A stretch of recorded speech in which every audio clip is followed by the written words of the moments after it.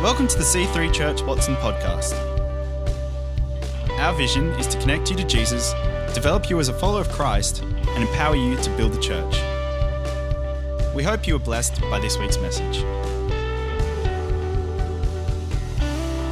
Well, I'm really excited about what God has given me for us today. You know, I spoke to Pastor Mel, been praying, and I really feel like God has given me something for us as a church. And I thought about what could we call this message, and I couldn't come up with anything really super amazing, so I'm just going to go with the thing that it's about: engagement. Today I'm talking about engagement. What am I saying about that? I want to look at how we can be profoundly, powerfully, and effectively engaged in the mission that Jesus has given each one of us in his church. Who reckons that sounds like a good idea for this morning? Right, so that's what we're going to be looking at. Let's pray. Father, we give you this short time that we've got together. We commit it into your hands, and we invite the Holy Spirit to speak to each one of us through your word, that we will not be the same after this message. In Jesus' name we pray. Amen. Amen. Thursday night of this week, it was raining, pouring down in Sydney, and Amanda and I were excited because we had new next door neighbours moving in. So we've got a rental property next door, and we knew there were new people coming in because we knew the people who were there previously, and we'd built a relationship, and we loved doing that with them. But they actually had to move because the landlord was being really not nice to them, and also they had a damp problem, and some of their kids weren't coping with that, and so they got out of Dodge. And some poor other person that they didn't tell about the damp problem has moved in. And behind our house is a council reserve. We don't even have a back fence. We've just got our backyard, and then it goes to a bushland reserve, goes up the hill, and there's lots of like big rocky outcrops up there. So every Monday morning, Amanda and I wander up into the reserve and we pray. And the last thing we do is walk out to the edge of this rocky outcrop, and you can see David and Colette's place there, and you can see Enka's place, and there's our place, and then there's next door, Paul lives downstairs, and the new people are moving upstairs. And so we just pray, God, we pray, we don't know who they are, but you do, and we ask that you would help us just to be kind and to love them, that they might see you. We're believing that. And so we're praying that, and then we see the truck arrive, and they're moving in. And Amanda popped in and just said hello, but they were, of course, moving in, and so you don't want to take too much of their time. And then the next day, they're out all day. You know what it's like when you're moving. Not only have you got all the boxes are in, you've got to put them out, but then you've got to go and clean up the place you've moved out of, and it's huge. But Amanda that day had filled a box with dinner and dessert and all sorts of yummy things, and I'd selected a wine from the cellar. Our cellar is a cardboard box with 4 bottles in there, and I pulled out the best one. And we're wanting to get, but they're not home yet. They're still cleaning the other place, and it got to about 7:30 at night, and the cars have arrived. So we got our shoes on and ran down, and Mum, everyone else was inside, but Mum's still out there by the car, and she's just looking beat. And we went over and we just said, look, hi, we're the neighbours, Pat, Amanda, welcome to being our neighbours. And here's just, we're guessing you probably haven't cooked anything. I haven't even thought about it. Well, here's dinner for tonight. She just goes, thank you. And then we said, well, we know you're moving in. We're going to move off, but we're looking forward to getting to know you, and we'll meet you. And we took off. And you just go home and you go, I wonder what the Holy Spirit's going to do with this. I wonder what God's going to do with it. It's an exciting, exciting way to live. And I believe that God has got this really exciting life of discovery that he set up for us. So I'm just going to look at a couple of scriptures that will help us to go in that direction of discovering all of these cool things he's got set up for us that will vitally impact someone else's life. Now, there's if you're taking notes, first point here, salt and light. Salt and light. Matthew 5. We've got a situation where Jesus is surrounded by a massive crowd. But he calls his disciples to himself. Right? So this is something where he's saying, okay, you guys that know me, over here, front and center. And then he looks at them. Now, often Jesus is kind of portrayed as just a stern guy who speaks with a strange voice. Like, you are the salt of the earth. He didn't do that. He was passionate. God, bringing the life of God into the lives around him. So I reckon if he was saying these words that he said to the disciples then, but he was saying it to us this morning, he'd look around for a while and catch our eye. If we were, having a bit of a fight with one of the other disciples, he'd just keep going until he got our attention. And he'd look at us, and we'd start to get that sense of, uh-oh, Jesus does some pretty wild stuff sometimes. What's he going to do? What's he going to say? Hope it's not too out there. And he'd look at us and he'd say this. You are the salt of the earth. But if the salt loses its saltiness, how can it be made salty again? It's no longer good for anything except to be thrown out and trampled by men. You are the light of the world. A city on a hill cannot be hidden. Neither do people light a lamp and put it under a bowl. Instead, they put it on its stand and it gives light to everyone in the house. In the same way, let your light shine before men, that they may see your good deeds and praise your Father in heaven. He's calling us salt, and he's calling us light. Now, the salt bit, probably we get that means flavor. Who likes a little bit of salt, even though they know it's not good for us on their food, right? We know it brings flavor. But in that setting, it would have meant something even more powerful than just bringing flavor. And that's powerful enough. When we're salt, we're bringing the flavor of God into situations. We're bringing God culture. We're bringing peace. We're bringing forgiveness. We're bringing speaking well of people into places. We're bringing his flavor. But in those days, salt was also the way you preserved things. Now we whack them in a refrigerator to stop them going off. Then you would put salt on them. And God has us as eternal life preservers. That the way we engage with people brings them into a place where they will receive life that lasts forever. But he doesn't just call us salt, he calls us light. What a beautiful picture.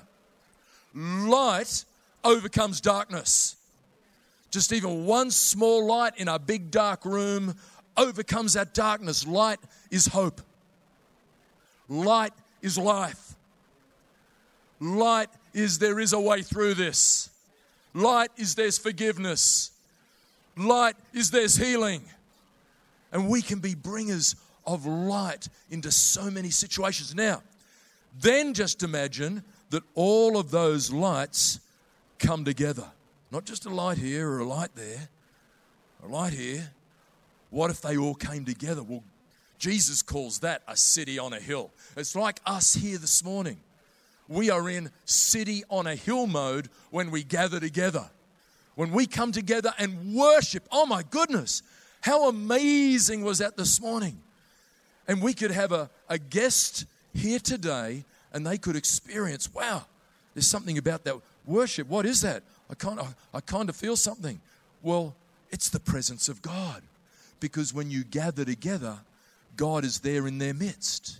When we're worshiping, when we're praying together, when we are fellowshipping together, that's a city on a hill. It's a light that cannot be missed. It's an amazing thing. And we were doing that today. I heard recently of a church that has really put a lot of time and effort into the teams of that church, just going above and beyond for guests, right? Church is the only organization on earth that exists for its non-members. Right? So if you're a guest here today, first-time guest or been a few times, we love that. We're here for you.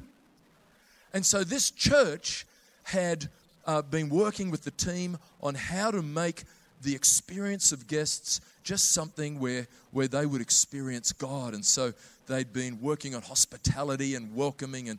And this guest came to this church and didn't even make it out of the car park before asking Jesus to become their Lord and Savior, because so was their experience of hospitality, so was their experience of love and care that they just said, I want to know what it is that's about this. Oh, well, what's the story here? Well, it's Jesus. Okay, well, I want to know him.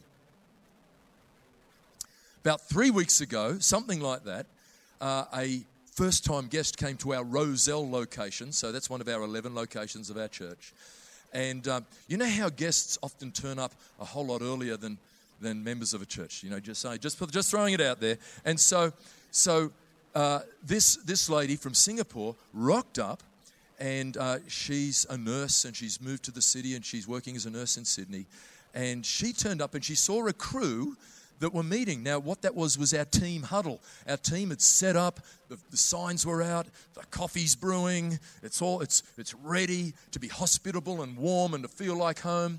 And she saw them, and they were about to pray before they went to all their posts. And she thought, oh, well, this must be what we do. And she went and joined the team huddle. She's there with everyone, and everybody thought someone else knew her, and they're just going, oh, okay. Afterwards, someone worked out nobody knew her and said, okay, you're a guest, fantastic. Well, and one of the things they've been talking about at Roselle is no one sits alone when they're a guest. So they said, okay, well, I'm going to sit next to you. And while they were sitting there, they said, okay, well, this part of the service, what we're doing is this, and what they mean by that is, and just explaining things so that they get what's going on. And this guest then came 4 days later to the prayer meeting and met the pastor for the first time because the pastor was away. And she said to the pastor the words we want to hear. She said, it felt like home. It felt like home. And I want to share with you just a short story that I read on a Facebook post. This was put together by a guy called Steve Burgess, who is our C3 Pacific Regional Director. And there's just a couple of things you need to know to make sense of this story. Steve and his wife, Dawn, lived in Christchurch. Right? So his wife's Dawn, lived in Christchurch. The rest will work out. Okay. So Steve said this in his post. Don't forget, the Wilsons are coming for dinner at 7 p.m. I left home with these words ringing in my ears. We always have people over for dinner every week. 7-ish rolled around. The Wilsons were there and seated when I arrived home. Admittedly, I was a little late for whatever reason, but Dawn understands. She knows my heart. Or so I thought. I couldn't help but feel a tinge of unspoken disappointment from her as we ate. Later on that night, Dawn spoke the unspoken. Dinner was at 7. I needed you here at 6. Why? Because it's my home. 7 was the arrival time for the guests. When Dawn said, don't forget, the Wilsons are coming for dinner at 7 p.m., what I should have understood is the implication I needed to be there a little earlier to help prepare a warm atmosphere for their arrival. Okay. This didn't happen, not with the Wilsons. We don't even know anyone in Christchurch with that surname. But I was thinking this morning, imagine if the whole church understood that when it said the worship service starts at 11, what is meant by that is when the guests are arriving. Therefore, I need to be there a little early to help to prepare a warm atmosphere for their arrival. Now, don't worry, you'll get to eat too, but this is your home. So if your church service is at 11, what time do you need to be there? That's pretty powerful, isn't it? That impacted me. I was not seeing it like that. And I thought, my goodness, imagine if we all, as people who are members of a church, got that this is our home. We're not attending a meeting. This is our home and our family. And we prepare it every week for guests to come so that they might experience the hospitality and generosity and warmth and welcome of our home, and that they might experience Jesus in that welcome. What a wild way to do church. So that is when we are doing church in City on a Hill mode, and I reckon that that's a pretty amazing little... I think people this morning are seeing something new like I did when I first read that. Like, wow. But we're not just City on a Hill mode. We're salt of the earth. Salt, bringing preservation, bringing life wherever we are. I mean, imagine for a moment that the Holy Spirit is working in the earth. He's touching people's hearts. He's speaking to people. He's drawing people on a journey to know Him. And imagine that that same Holy Spirit can speak to us and show us how we can be kind to people, so that we link up with the work He is already doing, and we can help people to experience God by being kind and loving them, and we get to do a journey of them discovering that they were made to know Jesus and come into a relation with Jesus. I mean, imagine if that was happening. You know what? Listen to this. Ephesians 2:10. For we are God's handiwork, created in Christ Jesus to do good works which God prepared in advance for us to do. Oh my goodness. He's got a life for us filled with setups. He's filled them. The challenge for us is to see them and step into them. The wonderful thing for us is it can become a part of our life, and it's not difficult for it to happen. This is how you enter in. I've been learning this from a guy called Richard Forsyth, who is one of our pastors at Oxford Falls. Richard, he's part-time pastor, and he works also at Big W. So he's a bivocational guy. Does he think I'm doing the ministry when I'm a pastor and I'm not when I'm at Big W? Oh no. I've learned a lot from this guy. He reckons what you do is pray. Just like we do on a Monday. God, show me who and how I can be kind. And then you get a sense when you meet someone, certain situation, you get a sense that maybe I could do this. I'll give you a clue. It's probably cleverly disguised as something inconvenient.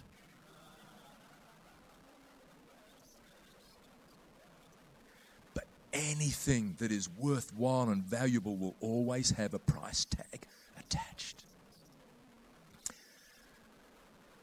And then you see, because C3 Watson's a Pentecostal church and we believe in the empowering of the Holy Spirit, we go, okay, God, you've set this up. Your Spirit is telling me I could be kind here. I can do something that loves people. I'm a little bit scared. Just do it scared, but filled with the Holy Spirit. And then see what happens. It's an amazing thing. You know, there might be someone here today going, Pat, really don't want to hear this because this used to condemn me. I would just, there was a guy in our Connect group once, and he would travel to work from Manly to the city, and all the way over in the ferry, the devil would just say, you should be witnessing. And all the way back home, you should be witnessing. And it just created guilt. I'm not talking here about condemnation. I'm talking about a leading of the Spirit.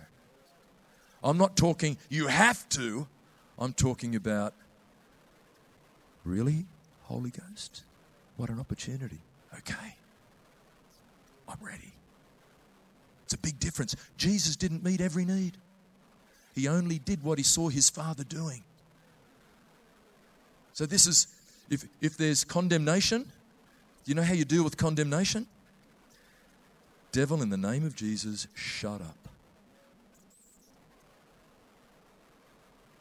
But then the still small voice that just shows an act of love.